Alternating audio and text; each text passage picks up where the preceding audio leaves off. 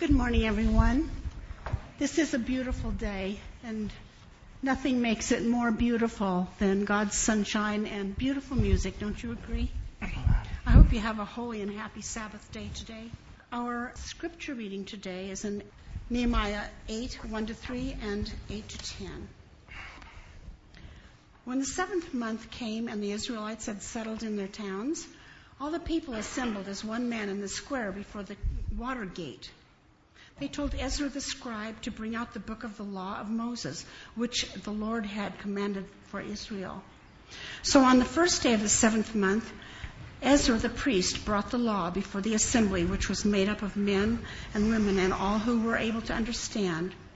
And all who were able to, he read it aloud from daybreak till noon, as he faced square before the water gate in the presence of the men, women, and the others who could understand. And all the people listened attentively to the book of the law.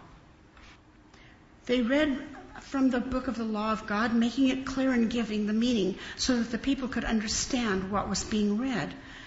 Then Nehemiah the governor, Ezra the priest and scribe, and the Levites who were instructing the people said to them all, "This day is sacred to the Lord your God. Do not mourn or weep." For all the people had been weeping as they listened to the words of the law. Nehemiah said, "Go and enjoy choice food and sweet drinks, and send some to those who have nothing prepared. This day is sacred to our Lord. Do not grieve, for the joy of the Lord is your strength." Amen.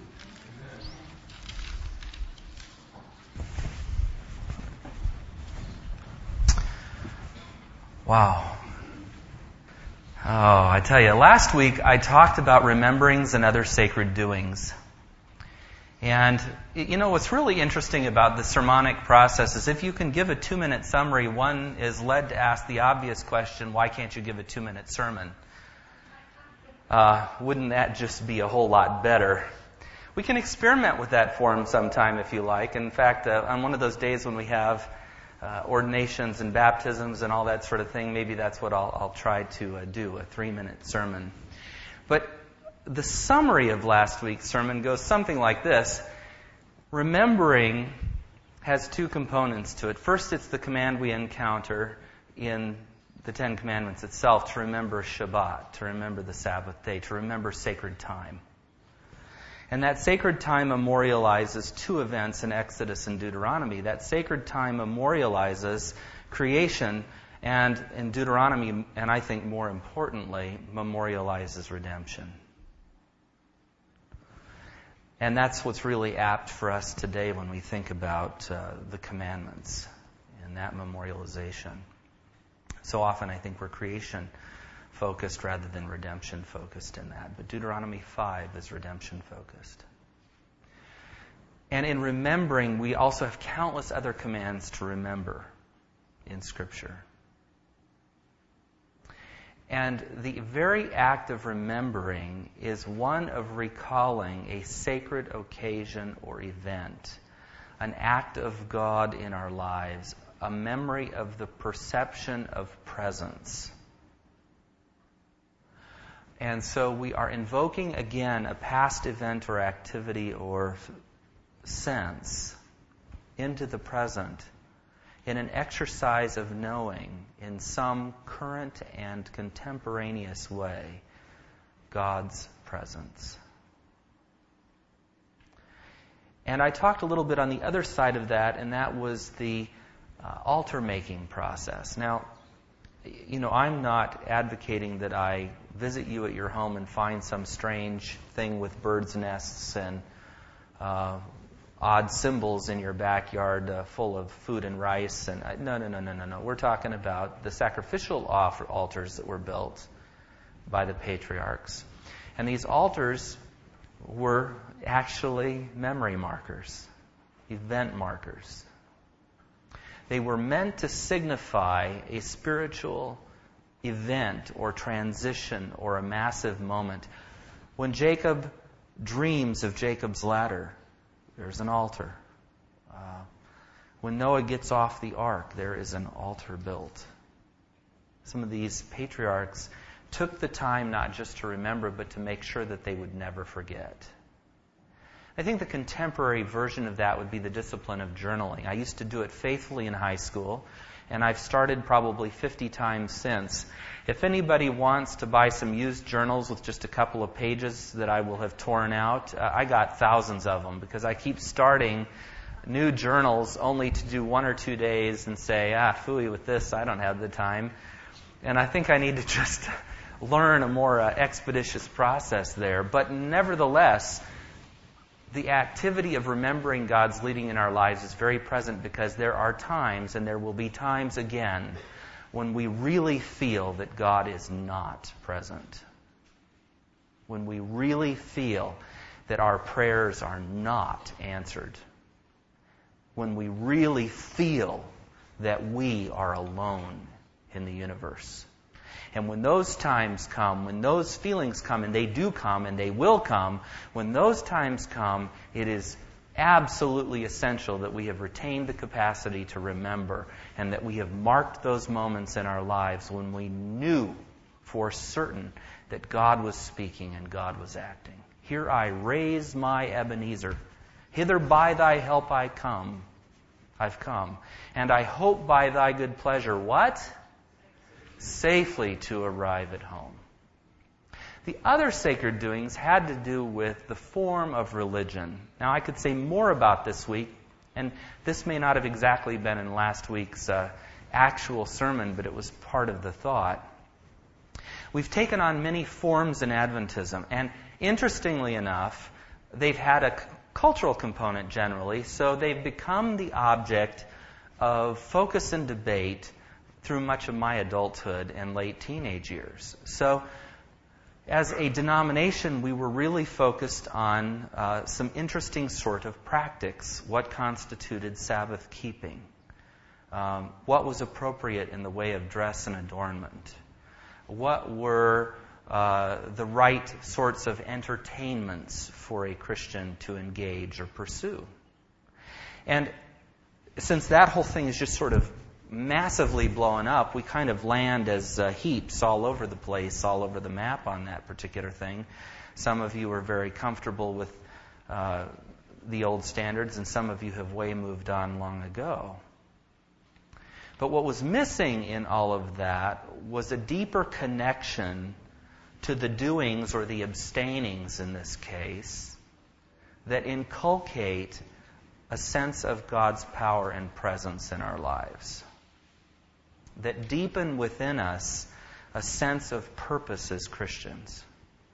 And in the end, I think why so many Seventh-day Adventists left Adventism in the era I just described was because to be somebody who was vegetarian and didn't wear a wedding band and didn't go to the movies wasn't enough of a purpose in life. It wasn't enough of a justification for being what you were. And we were so engaged in the sort of the layer of doings that we neglected what those doings were meant to inculcate in us. Hopefully today, we've adopted standards in our lives that mirror contemporary values, not to say worldly values necessarily, but we've made our peace with our own standards on that in such a way that we've moved on to the greater issue of connectedness with God and with one another. And we've learned to pay attention to those things that deepen the sense of God's purpose and presence in our lives. So that was really the essence of last week. And then I got to thinking about my sermons in general and the sermonic process in general again, and how it's the art of advocating in some way for something, or persuading in some way, or trying to give you an idea that's meant to revolutionize or change some idea of your life. That isn't to say you haven't signed up for it. You're here. But I began to wonder if there was another angle on this process, because we're always encouraged in some way, in some kind of aspect of performance, and I'm not even sure I can escape that in today's sermon. But I began to reflect on just how much grace God really has given us as a body. And I began to celebrate that. Not that I haven't in some ways in the past. I've been variously aware, deeply aware, through the 3 years I've been here. But I began to think about all of the myriads of choices in life that you have, and how many of you actually choose a significant portion of the time to make your place with God's people. It's just amazing. And choose, out of giving that significant portion of your time, to volunteer, and choose to serve, and choose to teach, and choose to use your gifts.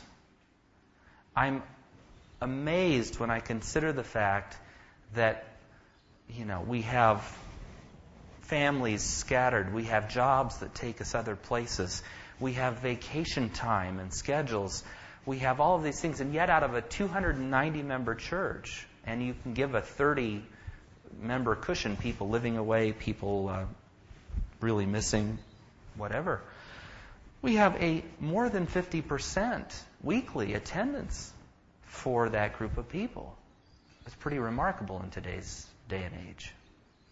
I got to thinking about just how skilled some of you are at what you bring to the house of God, and what you bring in the way of time and talent, and just felt a tremendous sense of thankfulness and joy. And so I guess in the end I am going to try to persuade you of something. I am going to try to sell you something new here today. But the thing that I want to give you, I hope, will be not something that you carry as a burden, but that you carry as a joy. Because what we find in today's story, and I'll put a context on it in just a minute, is an affirmation of something very, very real. That God takes joy in you. And that the joy He takes in you becomes an incredible source of your strength. And that you will not feel the joy that He takes in you in the processes of sackcloth and ashes, to use a metaphor, in beating yourself up, in putting yourself down, and saying, oh, there's so much more. Or, yes, I heard you say thank you for this, but I did one thing and left off 5 things I was supposed to do. The joy of the Lord is going to be your strength, because that's what's promised in circumstances much more dire than yours. Let me set the table. Ezra and Nehemiah were probably originally written over a period of 10 years, but in the early church, one book. That is to say, the early centuries, 1st, 2nd, 3rd century, one book. If they were not one book, they were certainly known as 2 books, and both of them were called Ezra, Ezra 1 and Ezra 2. And later became known as Ezra and Nehemiah. The time of these, to put this in context for you, is about 444 BC. In other words, somewhere between 450 and 430 BC. Now, in 457 BC, something really significant happens. Do you remember what happens in 457 BC? Anybody? The decree is issued to rebuild Jerusalem and the temple. Do you remember that? It's important in our timelines of last day events and prophecy. 457 BC, the decree goes out to rebuild, and I will kindly accept your correction. Was it not Artaxerxes or Xerxes who issued this decree? I apologize. Like 3 or 4 or 5 weeks ago, I forget, somebody came to me and said, you kind of mixed up a few names. You called Belshazzar Belteshazzar. Anyway, my apologies. It happens from time to time. Okay, so Artaxerxes issues this decree in 457 BC. So you count backwards for BC. So 456 is closer to us, 455 is closer to us, and so forth. It's a countdown rather than a count up. And so when we get to the time of Ezra and Nehemiah, they are in Palestine. They are in Israel. They are in the midst of this rebuilding process. They've been watching this take place. And the people are returning from captivity. Now, if you remember in Israel, Israel returning from Egypt, they weren't a very literate bunch. They weren't a very sophisticated group. They were not strong practitioners of the worship of Yahweh. They had lost touch with much that they had been given from the patriarchal age. They were enslaved, they were impoverished, and they were broken people.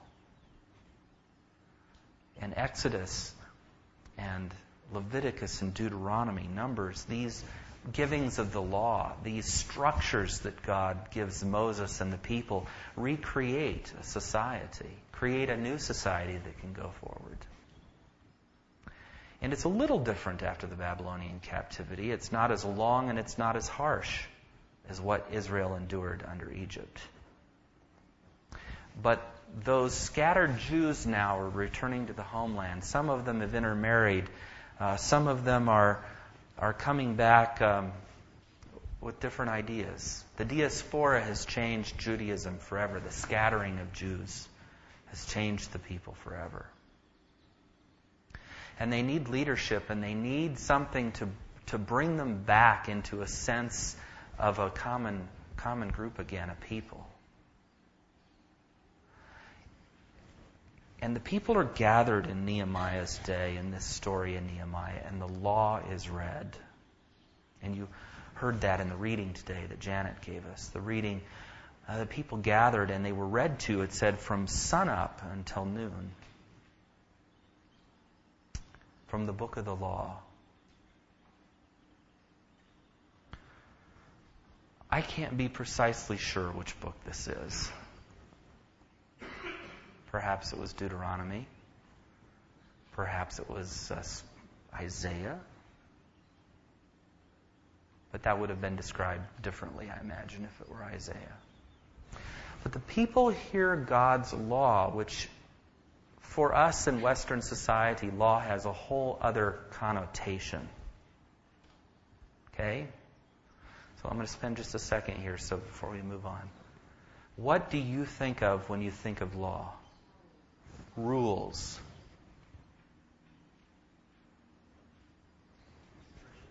Restrictions. I'm sorry? Punishments. One more? Say it again. Regulations. Thank you. Thank you. Regulations.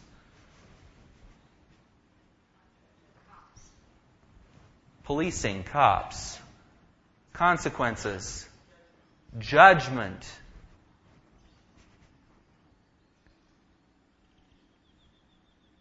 When we think of law, we don't usually think in the Eastern mindset terms, do we? We think very Western. We think the law is somehow connected to a moral code. We think of moral code as more or less absolute. We think of violation of law as sin. In fact, that's our definition. Sin is transgression of the... That's the most common definition you hear in a Sabbath school class. I don't think it's entirely correct, but it is the most common one. Sin is the transgression or the violation of law, and then we have a very forensic sort of model of redemption. Christ died to pay the price for that violation of law. He's paying our ticket, basically. Right? So for us, the whole notion of law has a sort of forensic overtone. It has a Western Roman overtone. But for people hearing the law in Nehemiah's day, it didn't have that tone. Think of the Psalms and David's words about the law. The law is what? Perfect. Enlightening the soul, enlightening the eyes, delighting the soul. David has so many praises to say for the law. Why? Because for the Jews, the law was the word of God. It wasn't about restrictions, it was about freedom. Do you understand that? When somebody drives the wrong way at 80 miles an hour down a freeway, what happens? Somebody gets killed usually. Either the sheriff shoots the person driving the wrong way or they end up hitting somebody, don't they? You see, that law is not about restriction. It's not about punishment. It's not about anything but keeping you free from the utter chaos and destruction that happens when somebody goes the wrong way on a freeway at 80 miles an hour. And while we can see some laws that way, we don't kill because we don't want to be killed, and, some of those kinds of things that are pretty obvious to us, mostly we have a sort of, we carry the burden of law. One of my mentors, Bailey Gillespie, tells the story of being in Israel, or maybe it's somebody else's story that he tells like it's his own story. But anyway, being in Israel and seeing a boy with the scroll on his head and on his forearms and his shawl, his tzitzit, his yarmulke, the whole getup, and carrying these things. And somebody says, "Isn't it a burden to carry all that around?" And the boy replied, "Let me ask you a question. Is it a burden to carry a diamond?" Of course, the tourist was stunned. I think if it was Bailey's story really, I think he was stunned. Is it a burden to carry a diamond? None of us have that view of law, probably. Here's this gorgeous gem, this priceless piece of compressed carbon, this thing from deep within the earth's crust, this rarity. Is it a burden to carry that? Clearly not. To the contrary, they're a girl's best friend, so I'm told. My poor wife had to marry me on the word, "Silver and gold have I none, let alone diamonds."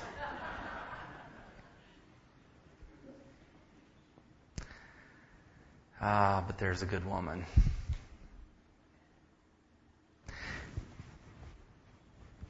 When the law was read to the people of Israel, they wept. They wept for 3 reasons that I can ascertain from the text. The first reason they wept, probably, I'm giving this my Western twist, but was probably conviction. Perhaps they had wandered not just far from Israel, but had wandered from the law and the God of the law, the God who gave it. The second thing that I know they were thinking was joy, because a treasure had come back to them as a people. And the third thing that I know they were feeling and hearing was a sense of covenant, because that's the other thing missing from our definition and understanding of law. Our definition of law, and my apologies to our favorite policeman here, our head deacon, we have this bad stereotype of law enforcement, for example, being punitive or picky about a detail of the law that may not have anything to do with circumstance or safety in our mind. Ever had that experience? Don't raise your hand. It's not always that way, but sometimes we feel like it might be that way. I mean, you sort of roll through, but really substantially stop and look at a stop sign, and the motorcycle policeman does a U-turn across 2 double lanes of traffic and 2 yellow lines to give you the ticket. Who's doing the damage here? And then when you go to pay it and it's $318, now the law really doesn't look too good. Right? I tell too many traffic stories. I really have a good driving record. The one I'm referring to here had to be at least 11 years ago. Okay, so 10 if we're going to be precise. They're not thinking this way about law. They're not reading this and say, "Oh yeah, I forgot. Don't boil a kid in its mother's milk. Oof, did that last week. Better work on that one." This is not what they're thinking as they hear the law being read to them. What they are hearing is the renewal of covenant.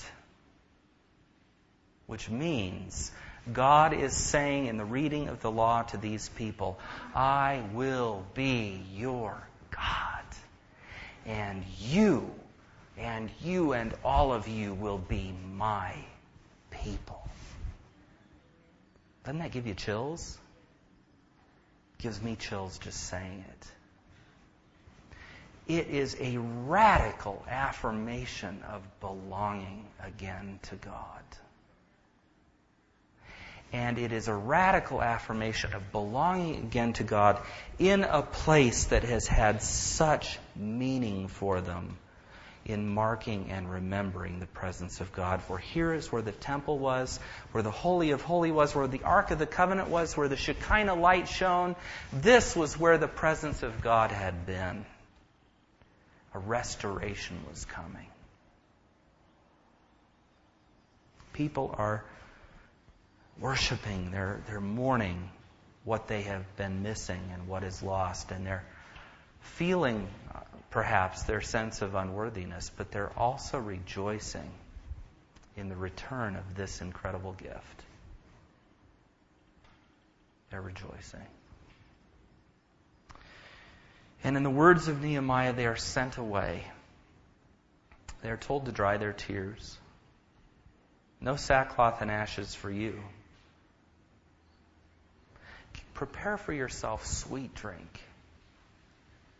We have it almost every potluck. It's pink, the Hawaiian, anyway. Prepare for yourself sweet drink